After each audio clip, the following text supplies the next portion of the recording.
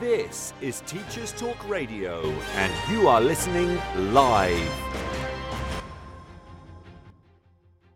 Good evening, everyone, and welcome to those who are perhaps listening for the first time, those who've never listened before, those who are listening for a number of times.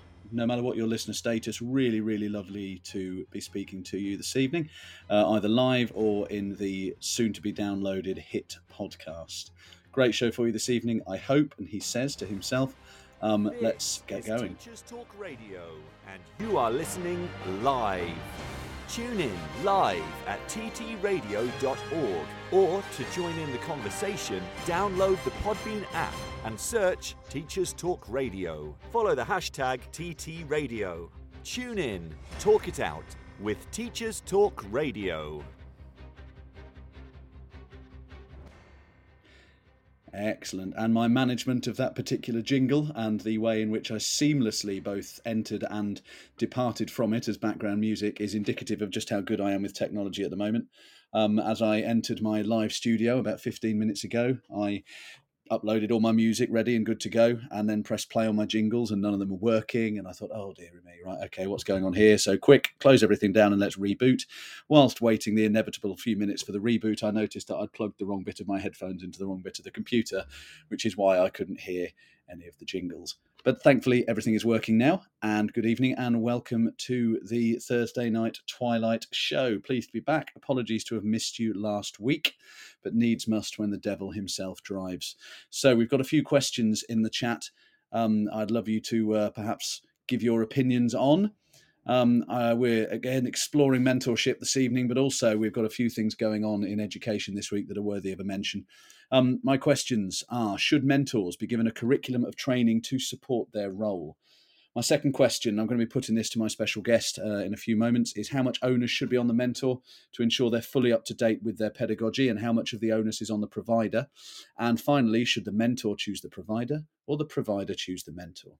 And with exams starting, what was the most amusing thing that ever happened to you whilst you were in an exam or invigilating? And so there's some things to consider. As we work through a summary of the week, let's start with our quotation, as oft we do. My quotation from this week is hammer check. Hammer check. Consciously, we teach what we know.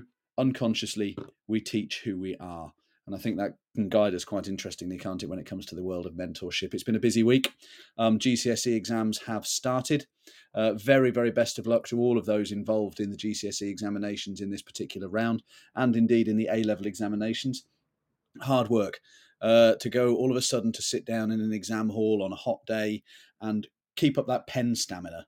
That's the thing that I've noticed, particularly with my students at the moment, is that they don't have the stamina for writing anymore because they've had 2 years where they did everything on a computer. So I really do wish them the very, very, very best of luck. We also have a big week in the world of initial teacher training. Certainly it's been a bit of a roller coaster for me in and around the first round of the accreditation bids for the new look criteria for ITT in 24-25.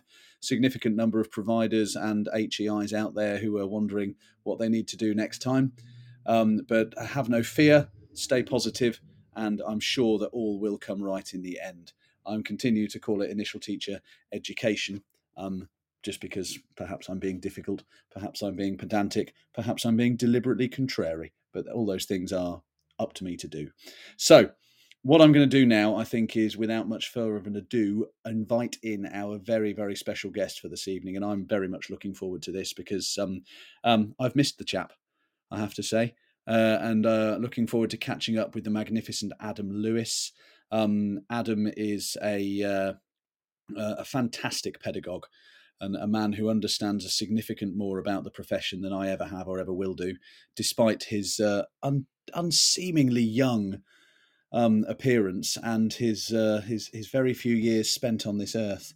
So when Adam's able to call in, I'll invite him to join us, and we're going to be talking about mentoring. We're going to be talking about mentor curricula. We're going to be talking about his experiences as both mentor and as leader.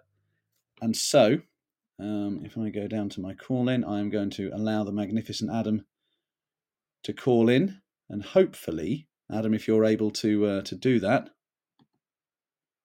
I've sent you an invite. and this might. And you're now a speaker, Adam, apparently. Can you hear me? I can, sir. Can you hear me? Oh, your dulcet tones, Mr. Lewis, fill my ears. It's wonderful. I can hear you. How are you? I'm good, thank you. I'm good. I'm a bit bashful after your incredible kind words there. It reminded me of my farewell speech that you did for me at my last school, sir. Oh, well, it's all truly heartfelt, I promise you, Mr. Lewis. To give you a bit of background, everybody, when I first entered into senior leadership, 5-6 years ago now, Mr. Lewis shaped me in his department. So although I was technically part of the senior team, I was still an English teacher at heart. And Mr. Lewis was my English head of department, and opened my eyes to a wealth of wonderful things, particularly in terms of the use of evidence to inform practice. It was something that I'd been dabbling in, but I'd never really got that far with it. And Adam was a step ahead, and brought that to his colleagues throughout the department in a growing school in a challenging area. And I said in his leaving speech, and I was lucky enough to be able to give it, that I'd never known a teacher who just knew his students so well, and was able to offer such individual comment on each and every one of them. I felt it was really fantastic. So, Adam, could you please update us on who you are, where you are, and what you're doing at this moment in time? Of course. So, hello everyone. I'm Adam Lewis. I'm currently residing in inner city Norwich in Norfolk. I moved to a new school at the start of not this academic year, but last academic year, and decided to not only start a new job, get a new house, but have a baby at the same time, all within the space of a pandemic, which was pretty intense. But I'm in the role of assistant head teacher for teaching and learning, CPD, and a few other bits attached to that. But the majority of my role focuses on how to get staff developed as much as possible, I suppose. Excellent, and it's the holy grail of senior leadership, isn't it? The teaching and learning and CPD. I think I don't know why anyone would want to do any other aspect of senior leadership apart from those two things. And how is the little one? He's not so little anymore. He's gained a few pounds, so he's now sleeping, which is positive. But that's good. Yeah, a lot bigger. And they will continue to get bigger and more expensive, Adam, I promise you. Mine are, well, the youngest one is still not sleeping properly, and he's 3 now. So we'll get him right in the end. So it sounds fantastic. You're over in Norwich. Are you attending Research Ed Norwich, perchance? I am. Our school is actually hosting it, sir. So I'll be. Is it you, there. Sir? Oh, well, do you know I'm speaking? Oh, fantastic! We will have to go for a drink or something after. We must take a libation. Yeah, I've been very excitedly invited. It's my Research Ed debut, and I'm speaking. So whether or not anyone will be interested in what I've got to say is another matter. But that doesn't matter, does it? I can put it on my CV. No. I'm looking forward to it. So I'm going to be talking about ITE and communication, shared languages, and sort of alignment, really, which is something I think really will sort of lead us a little bit into what I'd like to try and sort of pick your brains about today, especially with regards to, as you've alluded to, teacher development. But before we do, just because we're into that season now, the silly season of examinations when poor students have to sit in hot exam halls with the windows shut and look at life outside while they contemplate their futures. What is the most amusing thing that ever happened to you while you were invigilating an exam? Goodness me. So I remember must have been my NQT year in the northeast of England. And one of my students who was particularly unruly set fire to the desk whilst he was in the examination. So they had to get the whole cohort out of the room to try and put the fire out. That's amazing. I didn't think we were going to go quite that sort of that pyrotechnic. That is, I was just thinking, maybe someone had tripped over, or you played one of those games of Pac-Man. You ever play those games of Pac-Man when you're invigilating? So you try and follow. Sorry, I'm more of a count how many balls you can spot in the nets at the top of the gym type person. I miss those days. They were the good old days of invigilation when it didn't matter who was in the room. You could just walk up and down the aisles and try not to be too noisy with your shoes. Now, actually, before we move on, sir, and before I ask your opinion on a few important things, you, I think, during your NQT year, which you've just alluded to there, were very privileged to work in rather or with a few interesting folk, weren't you? Yeah, so I was lucky enough to work at it was a brilliant school up in the northeast of England, one of the biggest schools in the country. But whilst there, I did the, the sort of English teachers who were in my department included Andy Salmons, who's done a fair few stuff around well-being, written at least one book about well-being. Who was a colleague there, and then my head of department was Rachel Johnson, who was now leading Pixel, and then even before that, I was lucky enough prior to that in my PGC year to be mentored by Alex Quigley in York as well. So I had a decent start to my teaching career. I was very lucky to have lots of decent mentors around.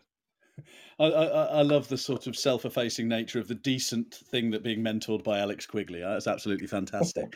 And I met Alex Quigley once. I say met. I approached him on a platform outside Research Ed National about 4 years ago, and mentioned you actually, and he remembered you, Adam, which I think is a lovely thing. And so clearly you made the right impression during those formative years of your career. Yeah, he's a very nice, one of the better word, a very nice bloke. Even over the last couple of years, I've emailed him for a few favours here and there and advice, and he's passed it on. So he's a really nice bloke. Excellent, and that I think sums it up, doesn't it? That ability for advice and collaboration to cross borders without hierarchy. I think that's really important. The fact that people will share their expertise, and it doesn't matter whether they're giving it to somebody who's been teaching 20 minutes or 20 years. It's about just that helping hand, I think, which is really important. So tell me a little bit then, Adam, about the teaching and learning aspect that you've set up at your new alma mater. What are your guiding principles for teacher development in your current role? What do you sort of use as a basis? So when I came into role at the school, it was a school which had gone through many sort of iterations of changes of names and bringing schools together in terms of boys and girls grammar schools and things like that, but had always been a school that had underachieved in the local community, and it's got many sort of generations and of families in the area who see it as a failing school, for want of a better word. So I was sort of tasked with the idea of trying to improve the staff as much as I could within the time that I've been there, to improve them so that actually it is a school which the community is proud of and that the students are really proud of.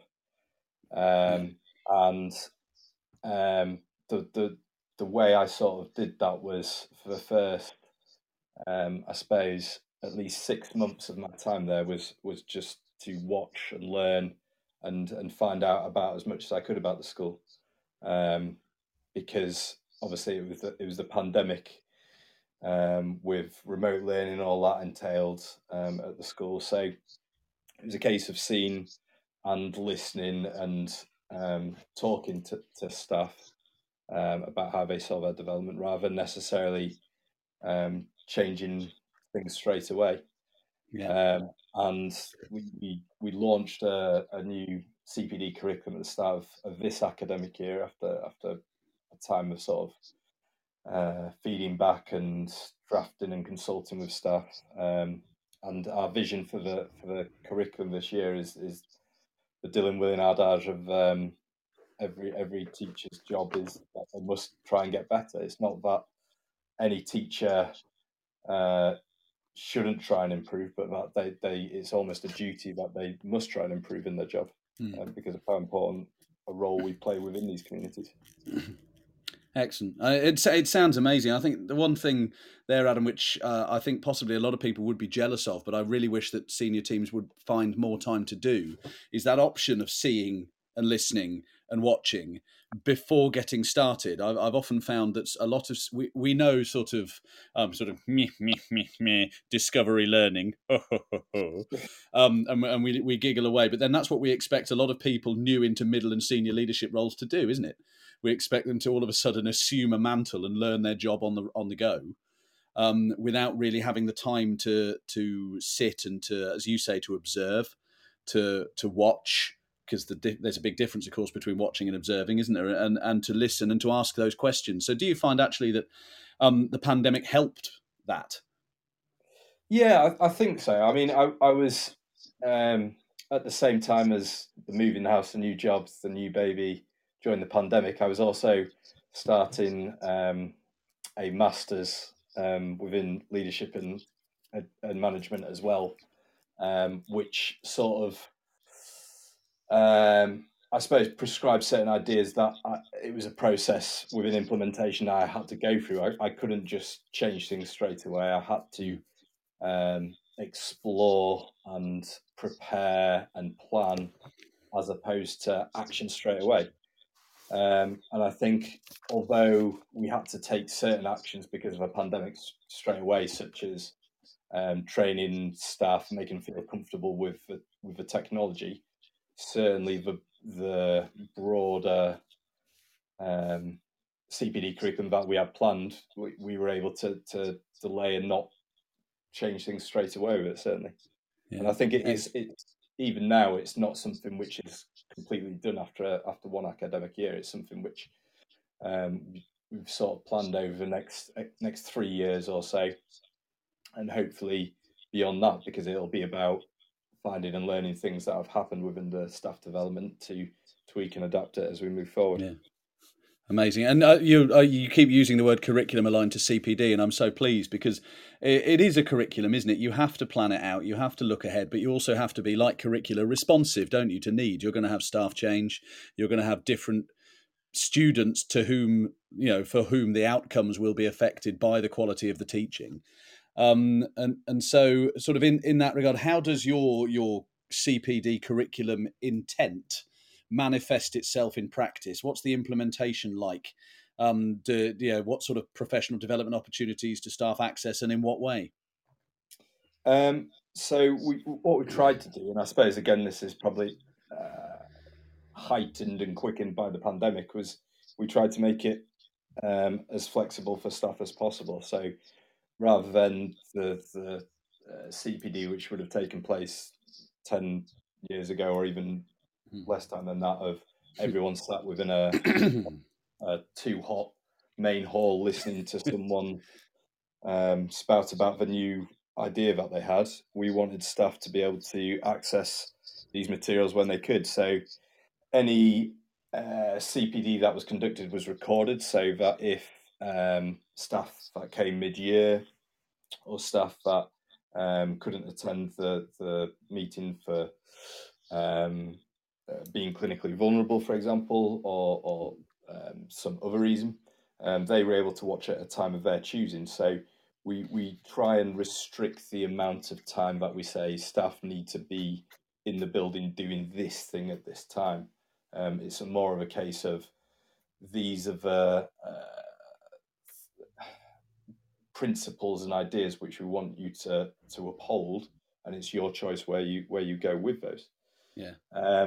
Some of the other changes that we made was, as I said, in terms of the previous inset days being done to everyone, we tried to change it into more subject disciplines. So I think it's something like 85% of our CPD is now within some kind of team, which sort of aligns to there was a Tom Sherrington post about teams in CPD, whether it's a subject team or a year team or a middle leadership team or a senior leadership team, just to make sure that the training that is going on is suitable for those staff members. And the other, I suppose, main adaptation that we made to try and make it a bit more flexible and adaptable to staff was to incorporate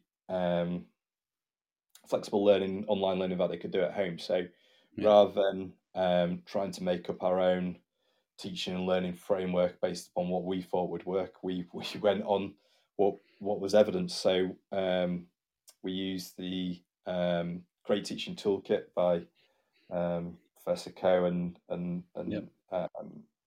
Kime, and that allows staff to work on the dimension and aspect of their teaching that they're wanting to develop, with feedback mechanisms from students which are evidenced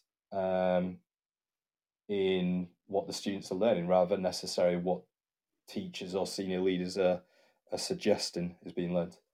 And that allows staff to decide what they want to do, when they want to do, in the way that they want to do. So, I mean, it sounds. I mean, I imagine there's people out there listening, or people who are listening to a recording of this that are just sort of starting to write their application letters. It sounds a fantastic model. What I love about the model is the built-in autonomy that goes with it. There's one size fits very few, as we know, but also that element, as you sort of answered a question for me in terms of subject and discipline specific. So, do you find, sort of from an initial teacher perspective, that I mean, in terms of initially teaching teachers, that getting people to understand stuff within their subject domain is one of the key things? Yeah, absolutely. Again, going back to what you said about autonomy, what we didn't want to do was say, this is a standard rule for everyone, you must go and do it. What we tried to do was say, these are our 12 principles of teaching and strategies which seem to work within our context of our students and in our setting. And this is the research and evidence that backs these strategies up. And then what subject teams could then do is then adapt those strategies to their subjects. So, for example, one of the strategies that we looked at was the idea of hinge questions being a crucial element for staff to be able to judge whether students have understood the concept or not. But a hinge question in English is a lot more different to a hinge question in science. And I think I'm no expert in the construction of hinge questions in science and the associated pedagogical subject content knowledge. So my colleagues in those science departments are much better in deciding those. So it was one line that we've always been wary of, I suppose, with that is the idea of lethal mutations and staff taking that idea and twisting it and contorting it into something which wasn't what the original evidence and research said. But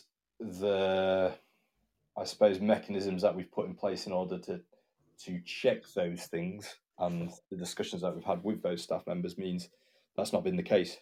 Yeah.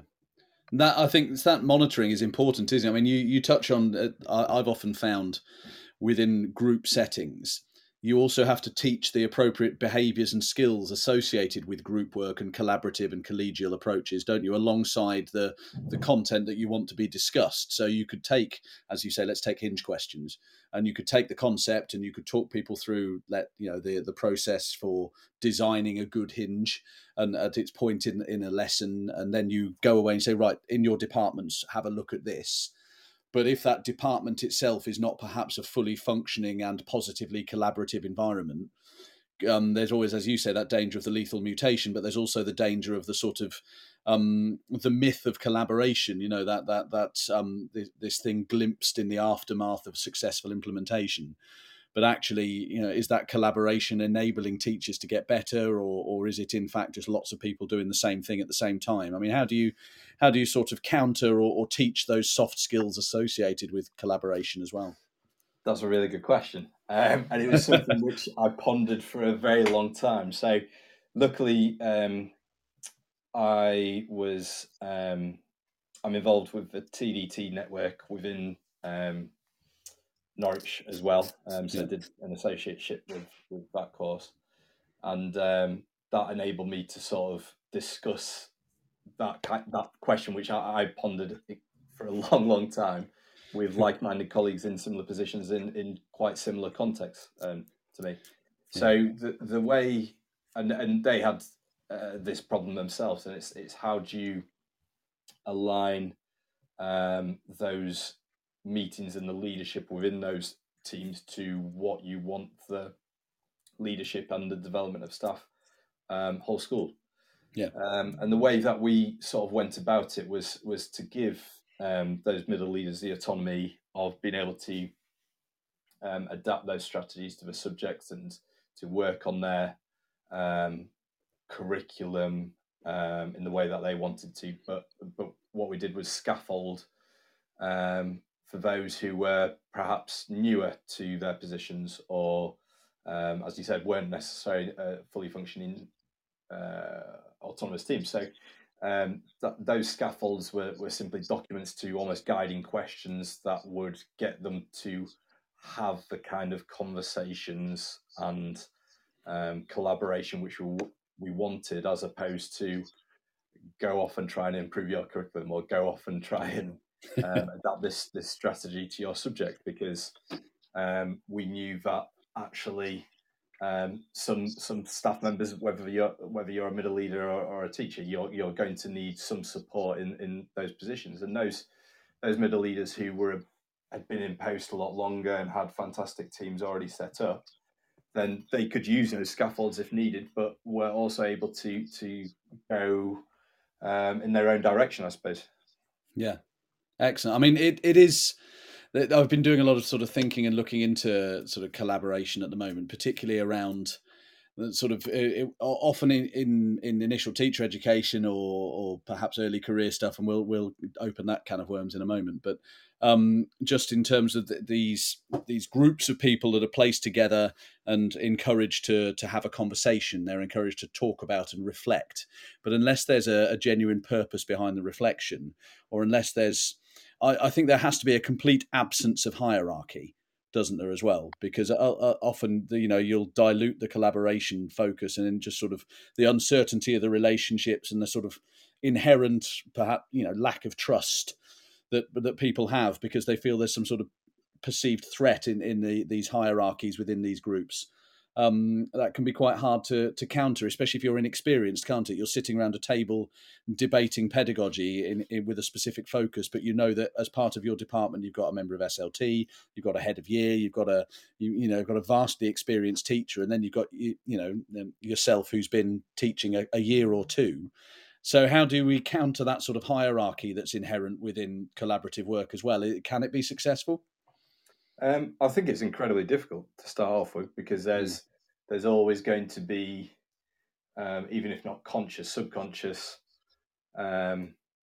feelings and attitudes of hierarchy within a team, just because of the nature of human beings.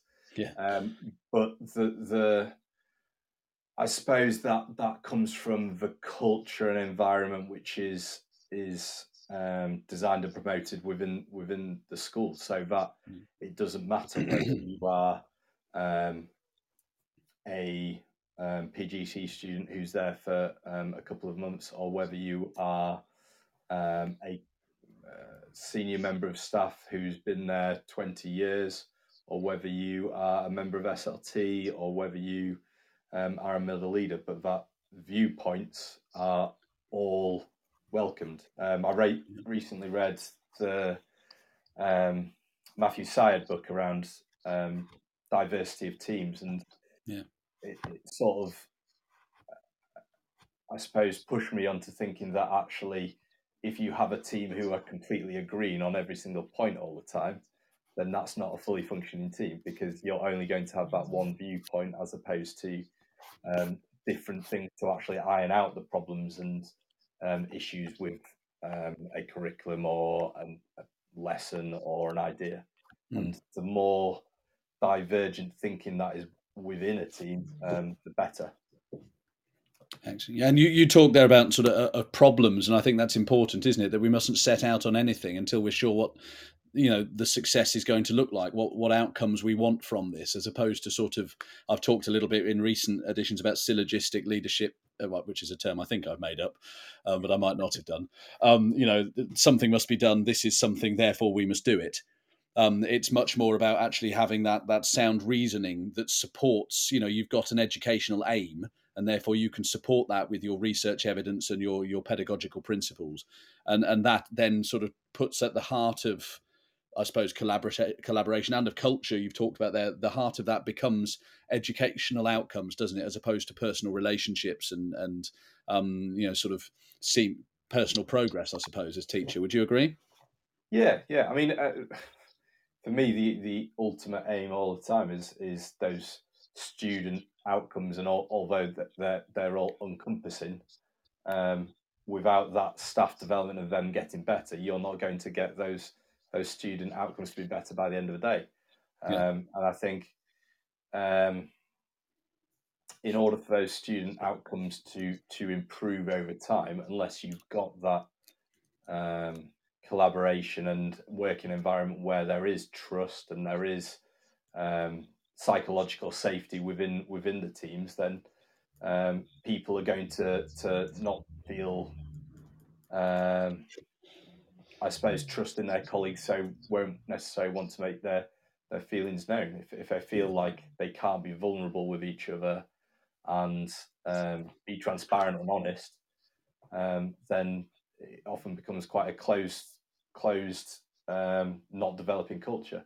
So I think that the feedback mechanisms that you create within that culture to allow all your staff, whatever role they have, and to have as many different avenues and ways that staff can feedback is incredibly important, because even if staff don't feel and don't perceive that they can feedback honestly, then that's going to make it more of a closed culture.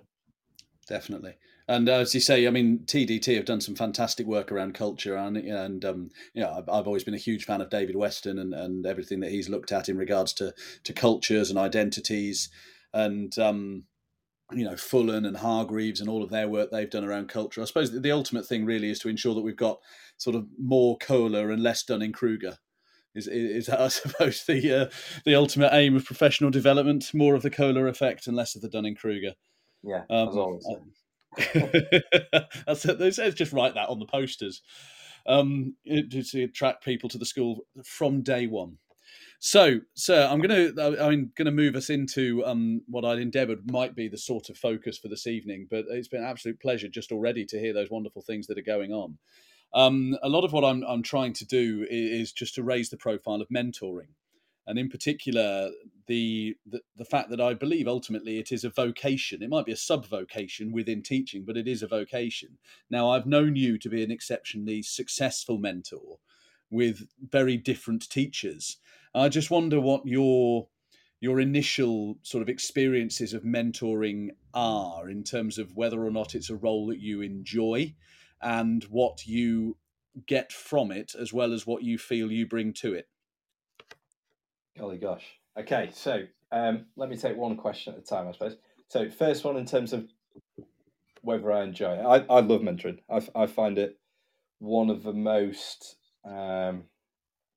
valuable things to be able to see and work with staff entering the profession.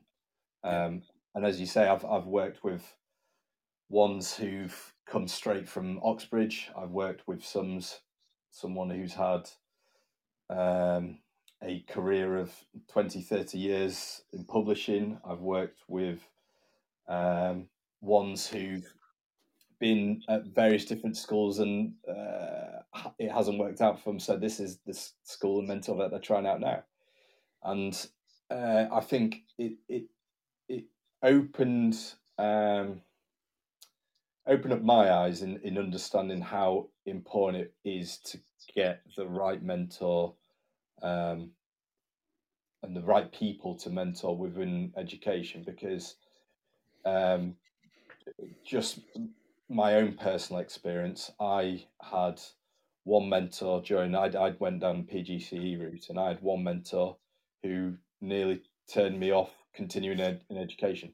Right. Luckily, it was my short placement, but the amount of time and relationship that didn't develop between us nearly put me off. And luckily, on my second placement, I had one of the best mentors that I could possibly imagine of having.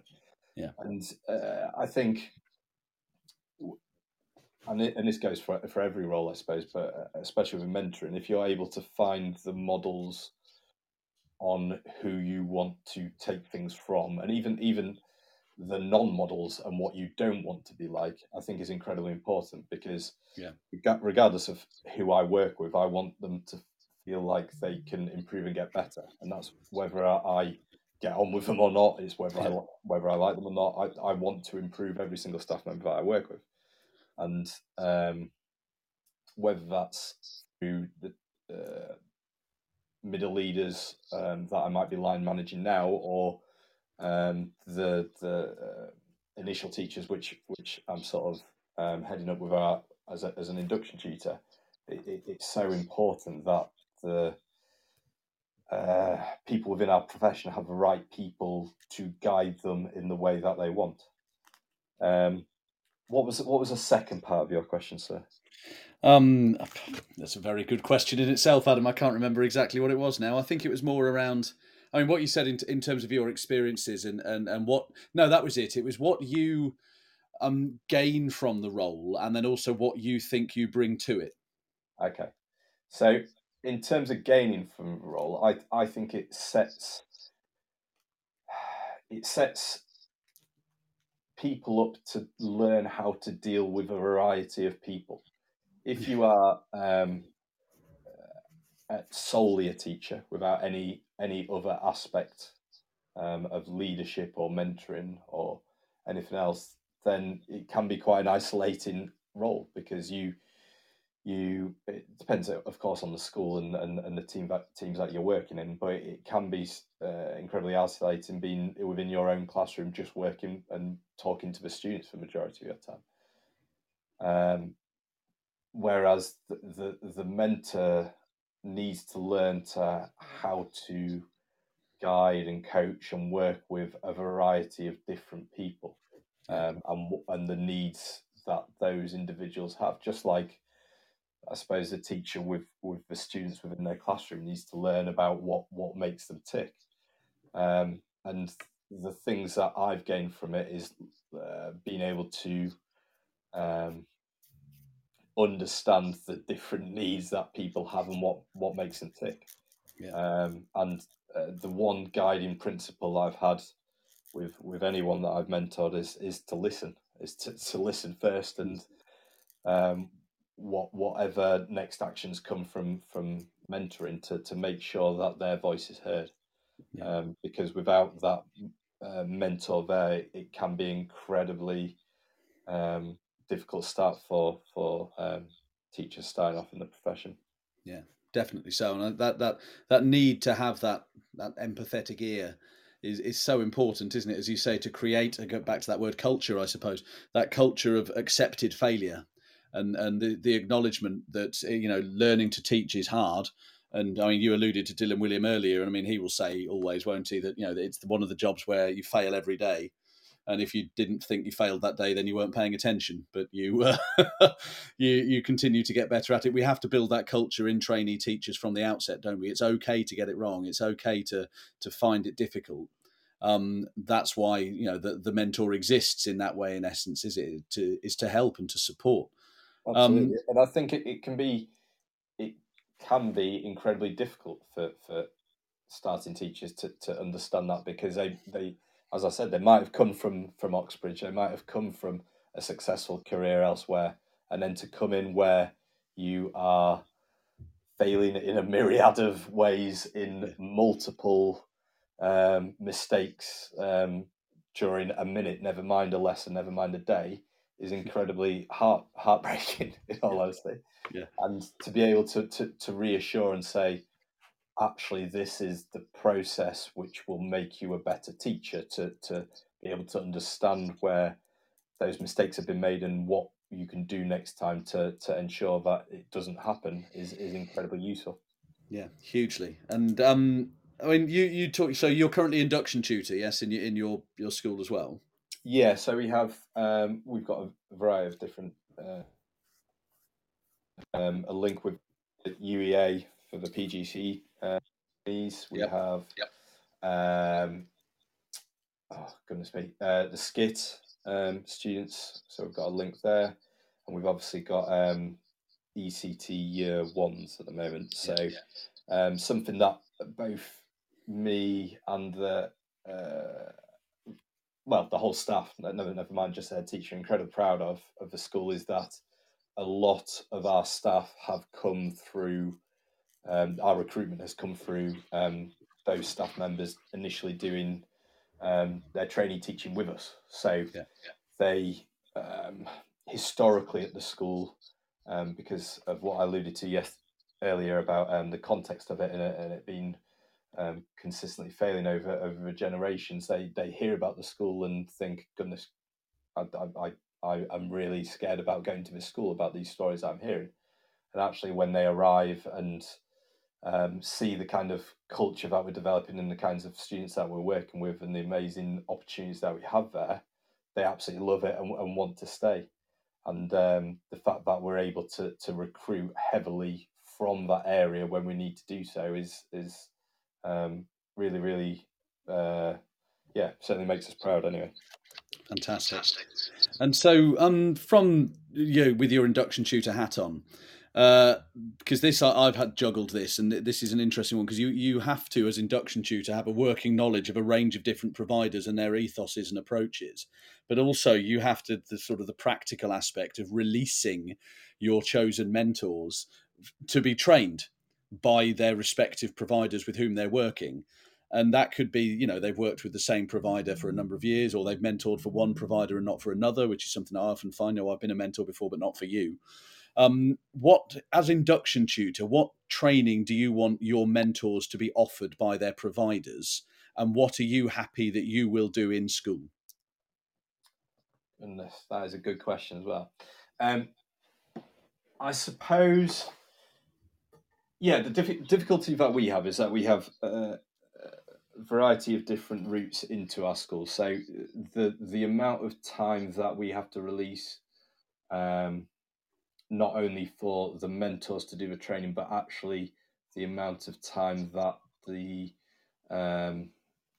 trainee teachers are with students, which means don't have the usual classroom teacher, is something which we're sort of considering next year, because it is quite a huge burden of time that we have to release them for, and it's obviously costed and things like that, but it's also the thing that doesn't get considered a lot of time is the amount of times that those students are missing out on in their classroom when the mentors are going out on that training. But I think within the frameworks that currently exist, the bit that excites me most, I suppose, in comparison to training from certainly when I did it, is the golden thread which runs through all the aspects of training. So whether it is the initial teacher training that training teachers do, or whether it's the NPQ for literacy lead, or whether it's the NPQ for executive heads, there seems to be a coherency to the whole program which wasn't there before. And for me as an induction tutor, the aspects which make my life easier, and I think make the mentor's life a lot easier, is for the language and I suppose the strategies that those mentors are going to be using whilst mentoring to be consistent across all the routes, because where difficulty sometimes arises, even just the term mentoring, if that is different in all the different routes, then that makes it incredibly difficult for someone who's going from mentoring in Teach First to mentoring in PGC student, for example. Yeah.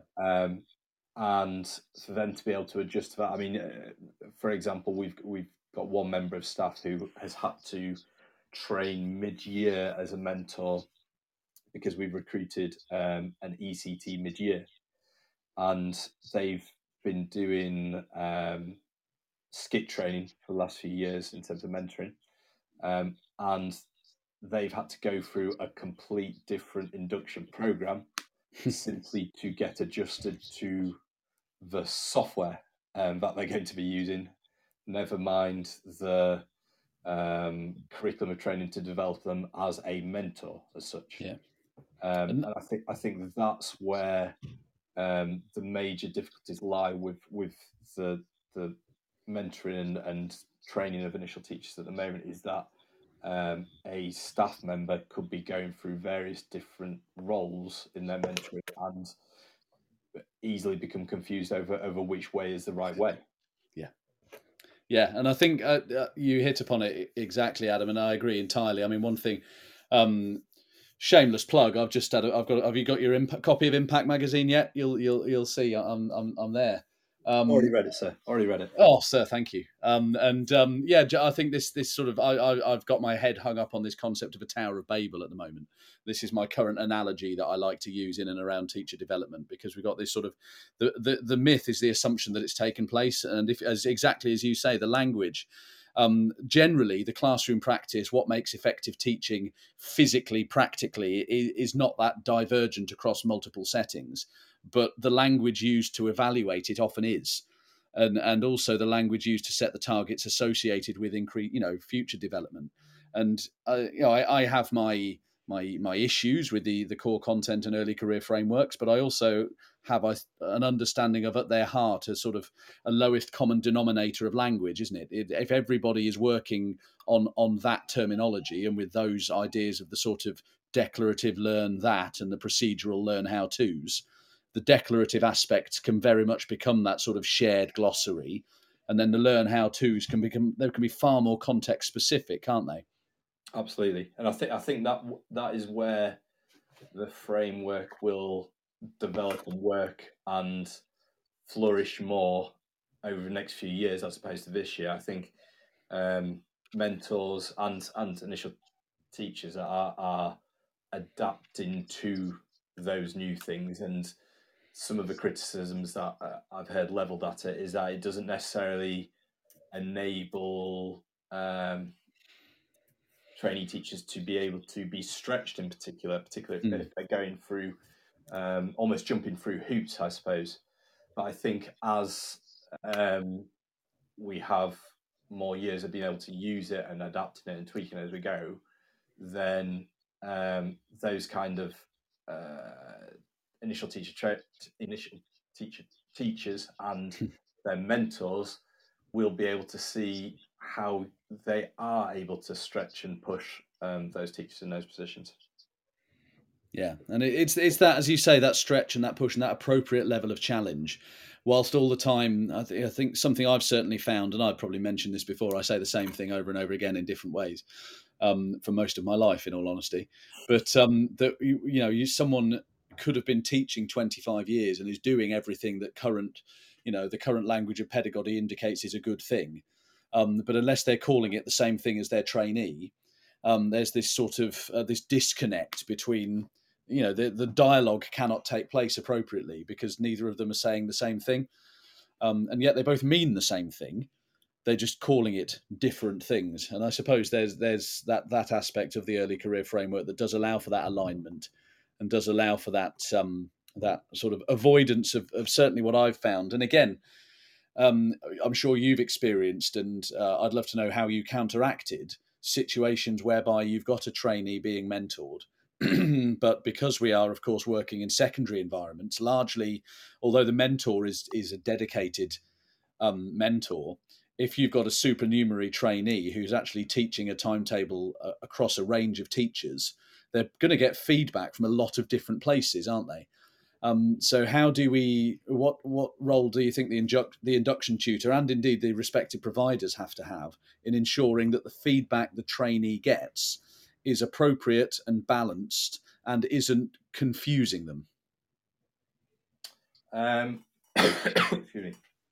I suppose one thing which I've sort of tried to encourage in any time I've mentored is to tell those that I've mentored that you will be getting a billion bits of advice whilst you're in this job, and a billion bits of suggestions of what to do differently, and to take all those bits of advice and suggestions with a pinch of salt, because but for want of a better word, everyone's got an opinion on teaching, haven't they? Everyone has experienced education, so they feel and think that they know best about it. So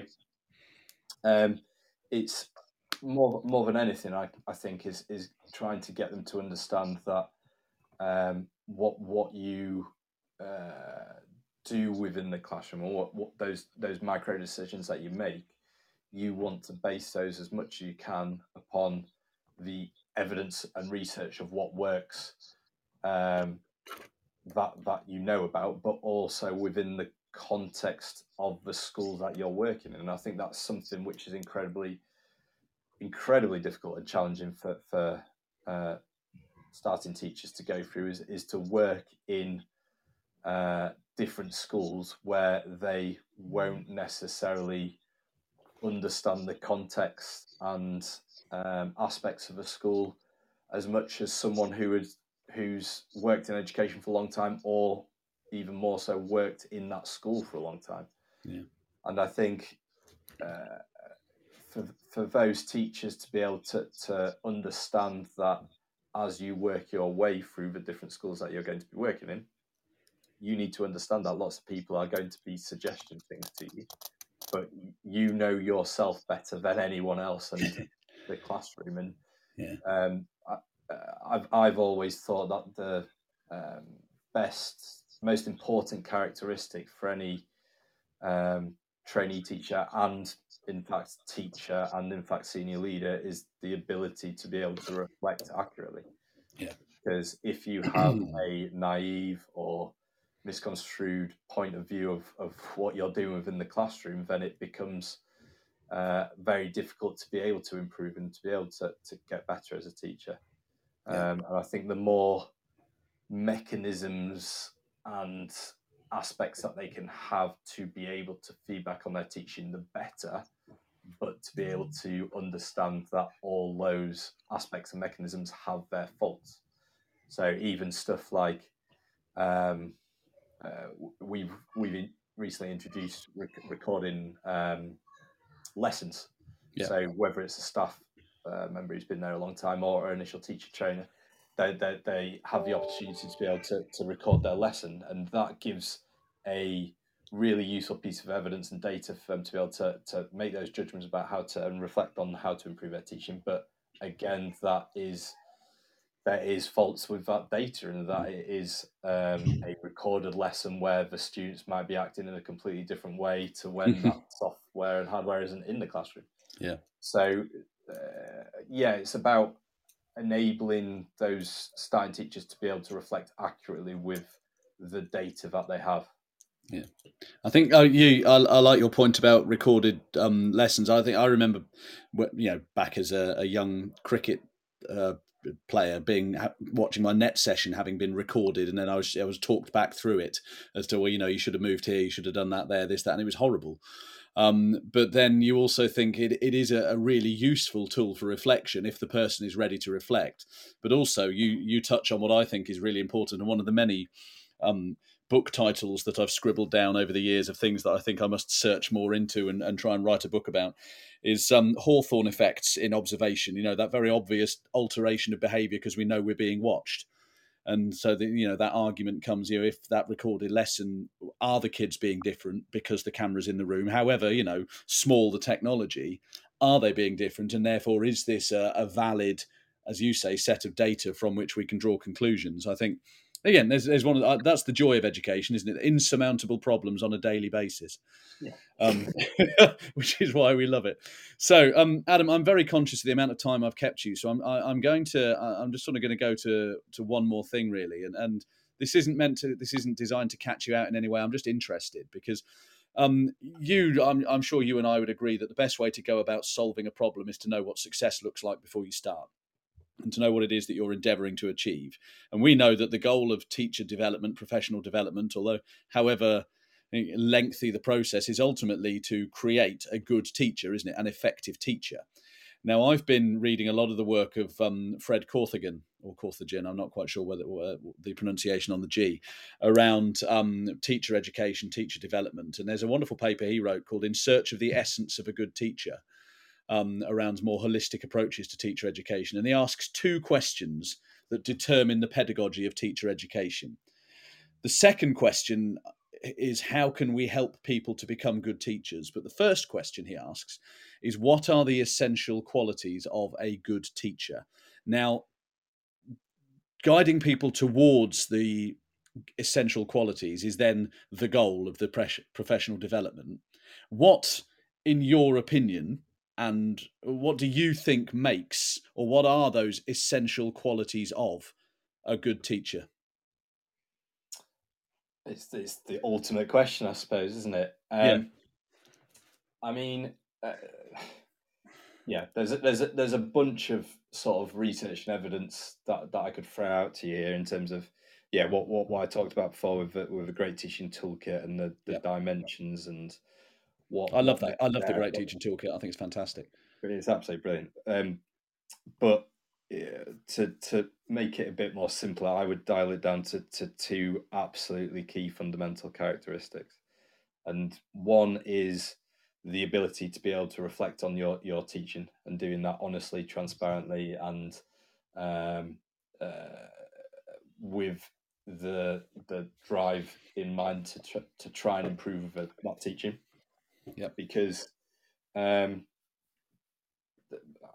that's one of the reasons why we get into this profession, because it is so complex and because you are making more decisions than an airline pilot, and it's never a perfect lesson, and you can always improve upon some aspects. And if you're able to reflect without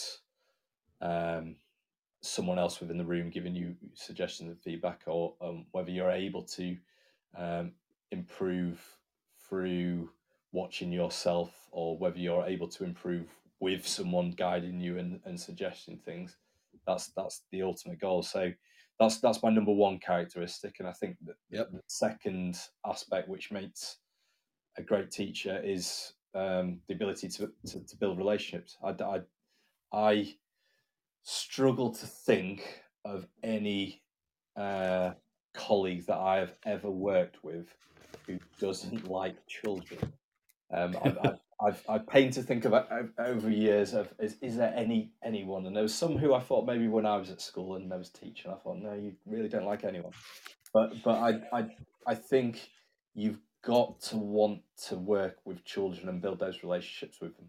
There's a reason why we are going into children education as opposed to adult education. And as much as I enjoy doing staff development, improving them that way, we're still talking about the aspects of building those relationships with students. And I think if you are someone who struggles to build those relationships with students, it's something which I think is really, really difficult and complex and time consuming to be able to get someone out of that, and to be able to teach them how to build relationships with students. I think it's so much easier to be able to tell someone what makes a good subject curriculum, or how to ask effective questions, or how to build routines within a lesson. But if you're someone who doesn't want to be friendly and warm to children, then you're probably in the wrong profession, honestly. So yeah, those two are the ultimate, I'd say. Yeah, and I think that is an absolutely wonderful summation of what's going to make an effective teacher. Adam, it's been an absolute pleasure. That hour's flown by, and thank you so much for giving up your time. I know you're a ridiculously busy man, and it's been a pleasure both personally to catch up, but also professionally to really hear your responses there and to dig into those topics. Hopefully, I'll see you at Research Ed Norwich. And there'll be a libation or two after the event. Absolutely, sir. It's been absolutely wonderful speaking to you. It's good to catch up, and I look forward to buying you a drink in Norwich and showing you the sights.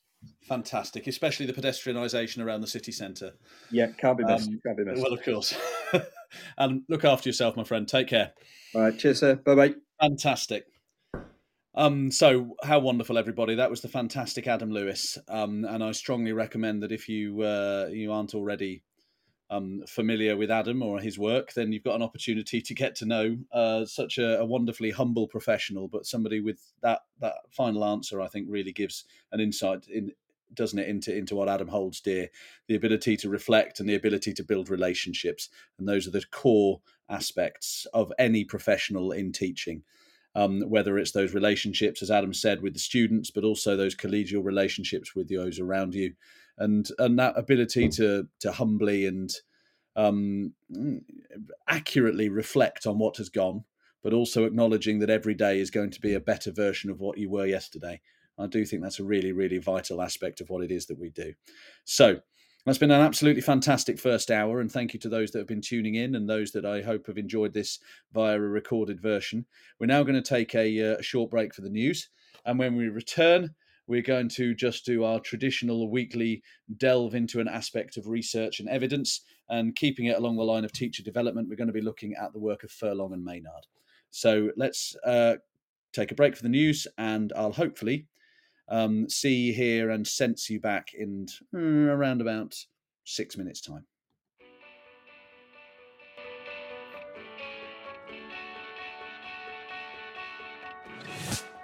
This episode of Teachers Talk Radio has been made possible with support from Witherslack Group, the UK's leading provider of SEN education and care.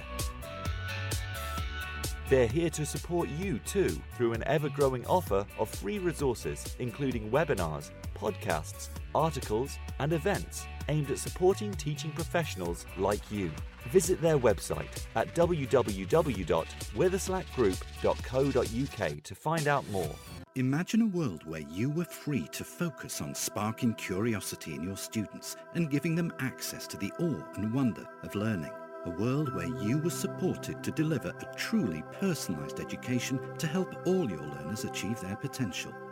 No need to imagine it, because that's exactly what the Oxford Smart Curriculum Service delivers. Seamlessly integrating curriculum, resources, assessment, next steps and professional development, every component of Oxford Smart is connected and working to provide you with a uniquely coherent and responsive service that empowers you and your students with transformational effect. The Oxford Smart Curriculum Service.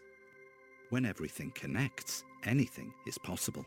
stevewoods.co.uk for educational support in IT and computer science. Coming up, I'm delivering a number of courses. Learn to Program in Python is a free 1-hour course designed to start you on your way into Python coding. Everything works in a browser, so there's nothing to install beforehand. Join me remotely to learn the basics on Wednesday the 8th of June, 4 o'clock to 5 o'clock. Visit stevewoods.co.uk to start your journey. Are you a state school teacher in England? Why not be a hero this half term and join me for 2 days and receive up to £1,360 in bursary. Terms and conditions apply. Find out more at stevewoods.co.uk.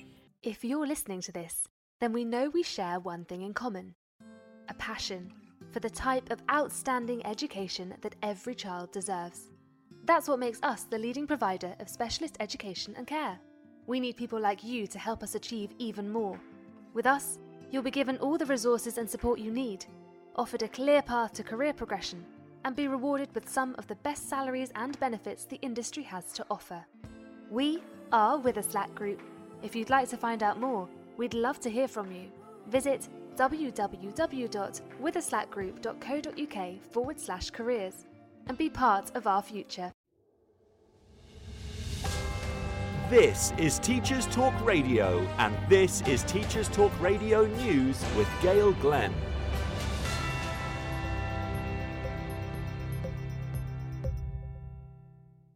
Ten schools in Aberdeenshire have been awarded an Eco Schools Green Flag by environmental charity Keep Scotland Beautiful. The international award recognises nurseries and schools which have demonstrated a commitment to the Eco Schools Scotland programme and over 2 years have engaged their whole school community in local climate action. All the schools engaged in a range of litter busting and climate action activities, including litter picks, litter surveys, recycling and community clean-ups. Through the Eco Schools Scotland programme, Keep Scotland Beautiful aims to make action to tackle climate change and environmental awareness an intrinsic part of the life and ethos of schools for both pupils and staff.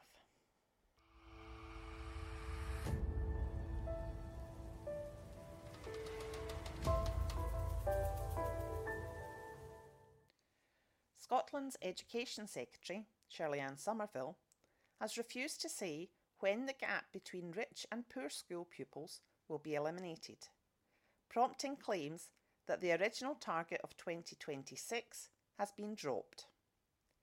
Ms Somerville said that narrowing the gap had always been a long-term project, which had been made more difficult by the COVID pandemic and the rise in cost of living.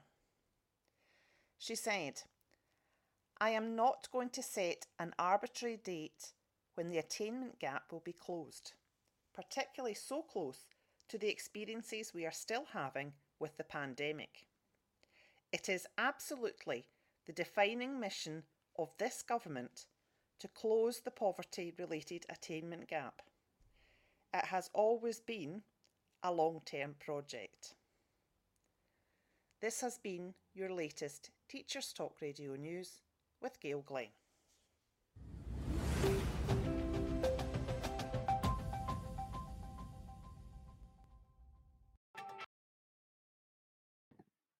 And welcome back. I'm getting a little bit better at managing that not particularly seamless transition from the pre-recorded news output to a return back to me live. I promise that I will endeavour to get better as my tenure here on the Thursday Twilight for Teacher Talk Radio continues. Hopefully it will. If you're just joining us, welcome. If you're decided that you've downloaded the podcast and then you're deliberately going to skip to 67 minutes and 28 seconds because you're not fancying the first hour, then you've missed an absolute treat. I was joined by the really rather wonderful Mr. Adam Lewis, who I'm very proud and pleased to have worked with. And he was filling us in on where he is now and the fantastic opportunities that he's got, but also the cultures that he's endeavouring to create around professional learning, and also those things around mentorship and teacher development that he holds dear and that he considers to be important.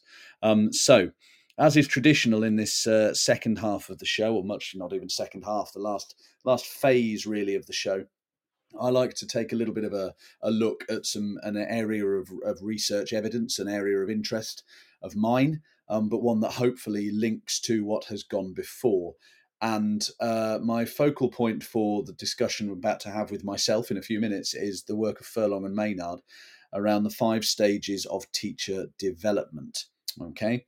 Now, I do like to use my quotations, as you know, if you're an avid listener or a Thursday Twilight groupie. And I'm going back just a mere 118 years to Dewey tonight, and Dewey talking about teacher development. And I'm going to just read you a paragraph. Now, I know that doesn't sound like absolutely scintillating radio experience, but I promise you it's worth listening to. I think so anyway. As Dewey here, 118 years ago, talks about developing teachers, he says that from one point of view, the aim is to form and equip the actual teacher. The aim is immediately as well as ultimately practical. From the other point of view, the immediate aim, the way of getting at the ultimate aim, is to supply the intellectual method and material of good workmanship, instead of making on the spot, as it were, an efficient workman. Practice work, thus considered, is administered primarily with reference to the intellectual reactions it incites, giving the student a better hold upon the educational significance of the subject matter he is acquiring and of the science, philosophy, and history of education. And that's Dewey back 120 years ago, talking about the difference between theory and practice and the movement between those two very connected and yet very disparate fields.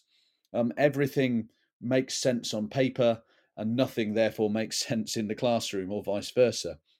And certainly one thing that I've found as I try and navigate myself on an almost daily basis around the various different elements of advice that I draw from research evidence. Adam talked earlier on about the different voices and the hundreds of bits of advice that any trainee teacher will get throughout their career.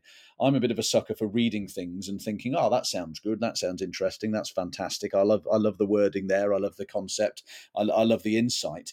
But then because of that, what's happening is that I start to prioritize a number of different things that I want to incorporate within my practice. I want to explore the theory. I want to think if that theory does indeed manifest in practice in the way I think it should. But because I've got so many of these going on, what's happening is that when everything's a priority, nothing is.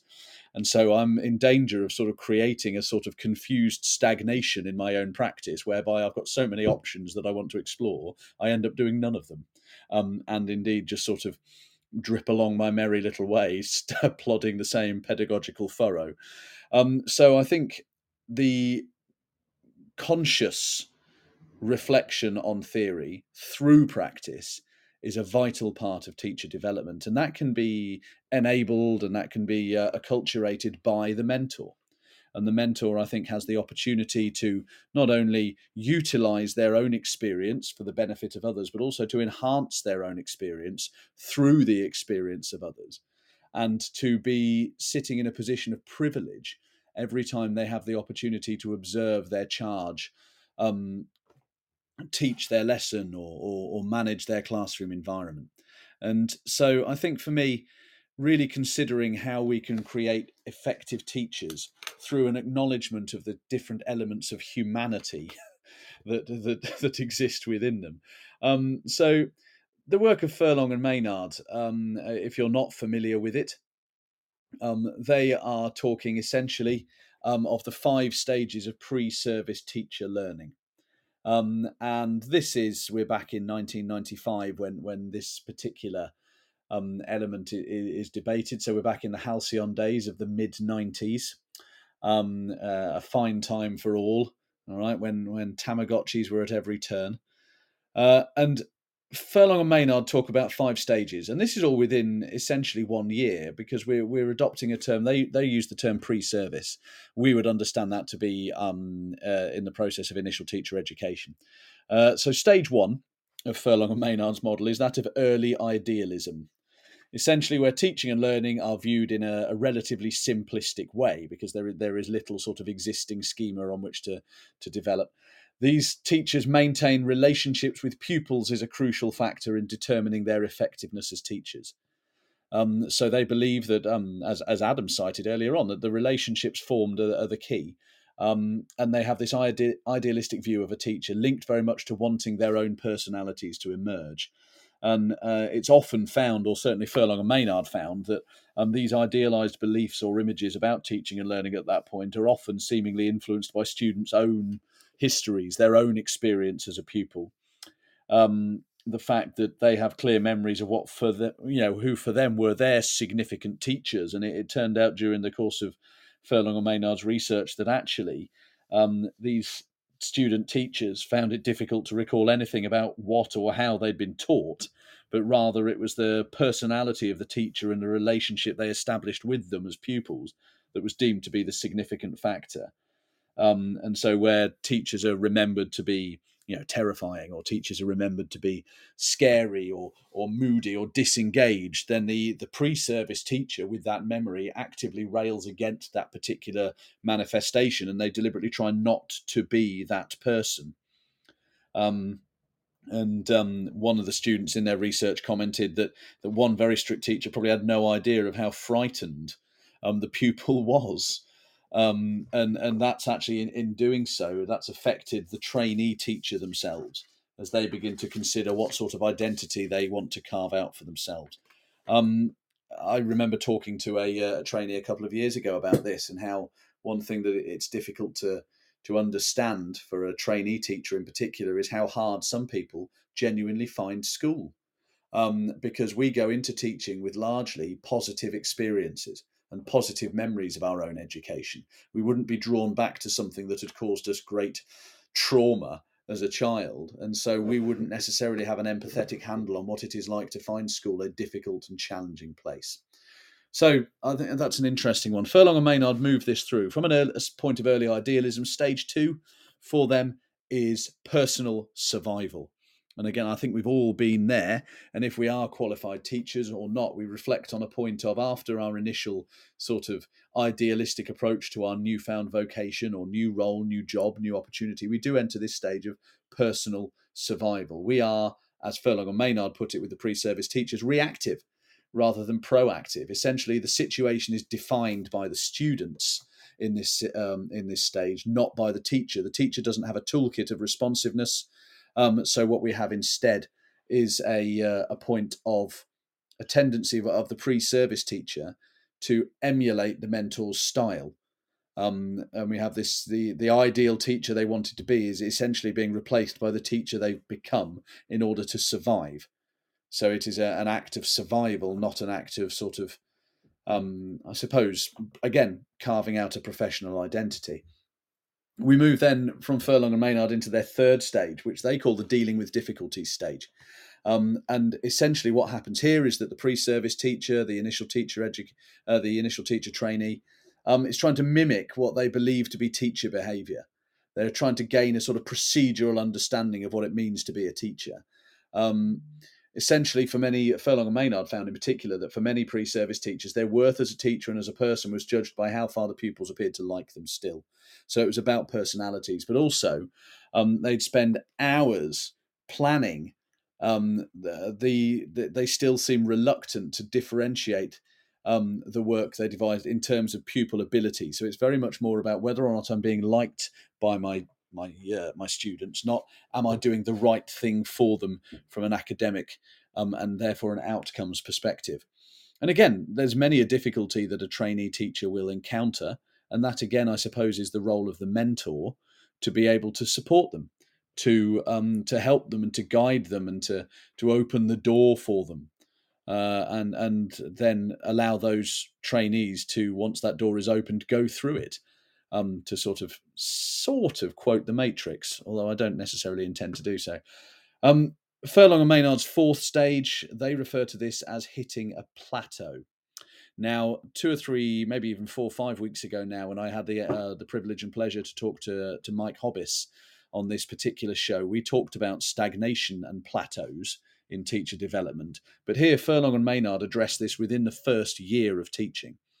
So once the early idealism has been replaced by the need for personal survival, and once that survival has then led to a need for the trainee to deal with difficulties, they then enter this plateau, whereby they start to gain confidence in their ability to manage their classes. They're coping, they're surviving, and they can solve the odd problem or two. But what they're still doing is that they're not not unconsciously teaching or being a teacher. They are acting like they think a teacher should act. So instead of thinking like a teacher, they are still acting in the way that they recall their teachers doing. So they don't necessarily, through their pedagogy, through their decision making, have much appreciation of the relationship between teaching and then how children themselves will learn. And so this perhaps is where the elements of the science of learning and principles of cognition start to come into play. The teacher has developed an identity. They've created for themselves a set of values by which they intend to teach. And now they are actually capable of, having survived and blasted away their early idealism, they can now consciously construct experiences for students. And we go back to that lovely Herbert Simon quote about the teacher has the capacity only to influence what it is the student does to learn. They can't learn for them. Nor will a student ever learn exactly what you teach them. They will learn their interpretation of what it is that you're teaching them. And that again links beautifully back into my old favourite Nuttall and these three worlds that these students inhabit. And in that stage 4, the trainee teacher perhaps is starting to get a handle on that. The 5th stage, and again, remember all of these Furlong and Maynard feel are taking place within that early development, that pre-service or pre-qualification phase, is that we have to move them on. So stage 5 is the moving on of the pre-service teacher. So they understand the roles and the responsibilities of being a professional educator. And this, I think, links quite nicely back into what Adam talked about as the 2 core characteristics around relationships and reflection, that the importance of helping these pre-service teachers, these trainee teachers, evaluate their beliefs about the nature of teaching and learning is absolutely fundamental to their development as a fully professional teacher. And that, again, is the role of the mentor, isn't it? The mentor's ability to help the teacher evaluate their own beliefs of the nature of teaching and learning. Now, in my discussion with Adam earlier, I was talking a little bit about the work of Fred Courthagen, in relation to what sort of guides and creates and develops effective teachers, and how they will reflect on and learn on the job. But also, Courthagen uses the onion model, where he talks about the sort of the 6 layers of reflection that teachers undergo, and they have at that the heart of that is the mission, their core qualities. You know, what inspires me as a teacher? What's my ideal? Courthagen's next layer is identity. So in my work, who am I? And if we go back to Furlong and Maynard, perhaps in those early stages, the teacher doesn't know who they are. They are a version of the teacher they think they should be, or they are a version of the teacher they want to be. From out of that identity and that mission come those beliefs. So, you know, what is it I believe in this particular situation? What is my genuine sort of heart and head here? And from that come my competencies. My 4th layer of my onion of reflection is my competencies. What am I competent at? What can I do? What am I able to do perhaps in this situation? Then from that stem the behaviors, layer 5. What do I do in these situations? What do I do when encountered with this particular issue? And then finally, the influence of the environment, and in essence, the things that around the situation that need to be dealt with. And it's not, as Courthagen is very keen to point out, guidelines necessarily on how to arrive at meaning, what he calls meaning-oriented reflection, but it shows that there's so many various layers that in order to find a deeper meaning in a teaching situation, you've got to include. You have to go down to your beliefs, competencies, your identity, and your mission in order to be able to find the deeper meaning within the situation itself as you evaluate it, as you reflect it. And I asked Adam the trickiest of all questions. You know, what makes a good teacher? What defines? What's the essence of, as Courthagen in earlier work would put the essence of a good teacher? And he asks some questions. Does he, you know, is this someone who shows the correct competencies summarized in standard lists? So is a good teacher checklistable? Not that that's a word. Revolting that I've just turned a noun into a verb. I do apologize for anyone out there that's interested in that apology.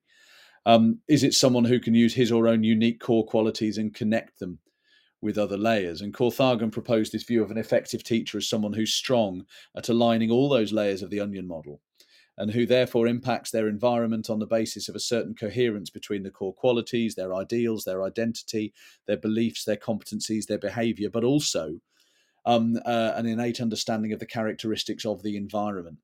So professional development then becomes this process of working towards that coherence, and striving to achieve it. And I mean, it's a deep well, isn't it? The well of teacher professional development. It could be plumbed and drained, and many a bucket could be cast down and drawn up empty. And many a bucket could be cast down, drawn up full, but with too many holes in the bucket to have, you know, the water doesn't make it to the top. But for me, I think the core thing, and Adam and I touched on this a little bit again, is that there's got to be a shared language. There has to be a mutual agreement on the glossary of teaching and learning that helps align the heart of the taught curricula from whichever provider we have, with that manifestation in those various different areas of implementation that trainees will engage in. So we have to have sort of, if we see the curriculum as what I called earlier, the lowest common denominator for our dialogue, we don't create student friendly or teacher trainee friendly versions of criteria. Okay. We don't dumb down the curriculum language for those who don't yet understand it. We help those who don't yet understand it to understand it, and we ensure that those who are using it on a regular basis provide multiple encounters with it. And I think that is also a highly important element of what it is that we're endeavouring to do. We must never assume, we must never make the assumption that all those involved in the implementation of curricula have an understanding of how it works. That's important as well. And also, we have to ensure that we have that internal and external coherence. The internal curriculum coherence is that everybody understands, and the external is how that coherence is then manifested in practice.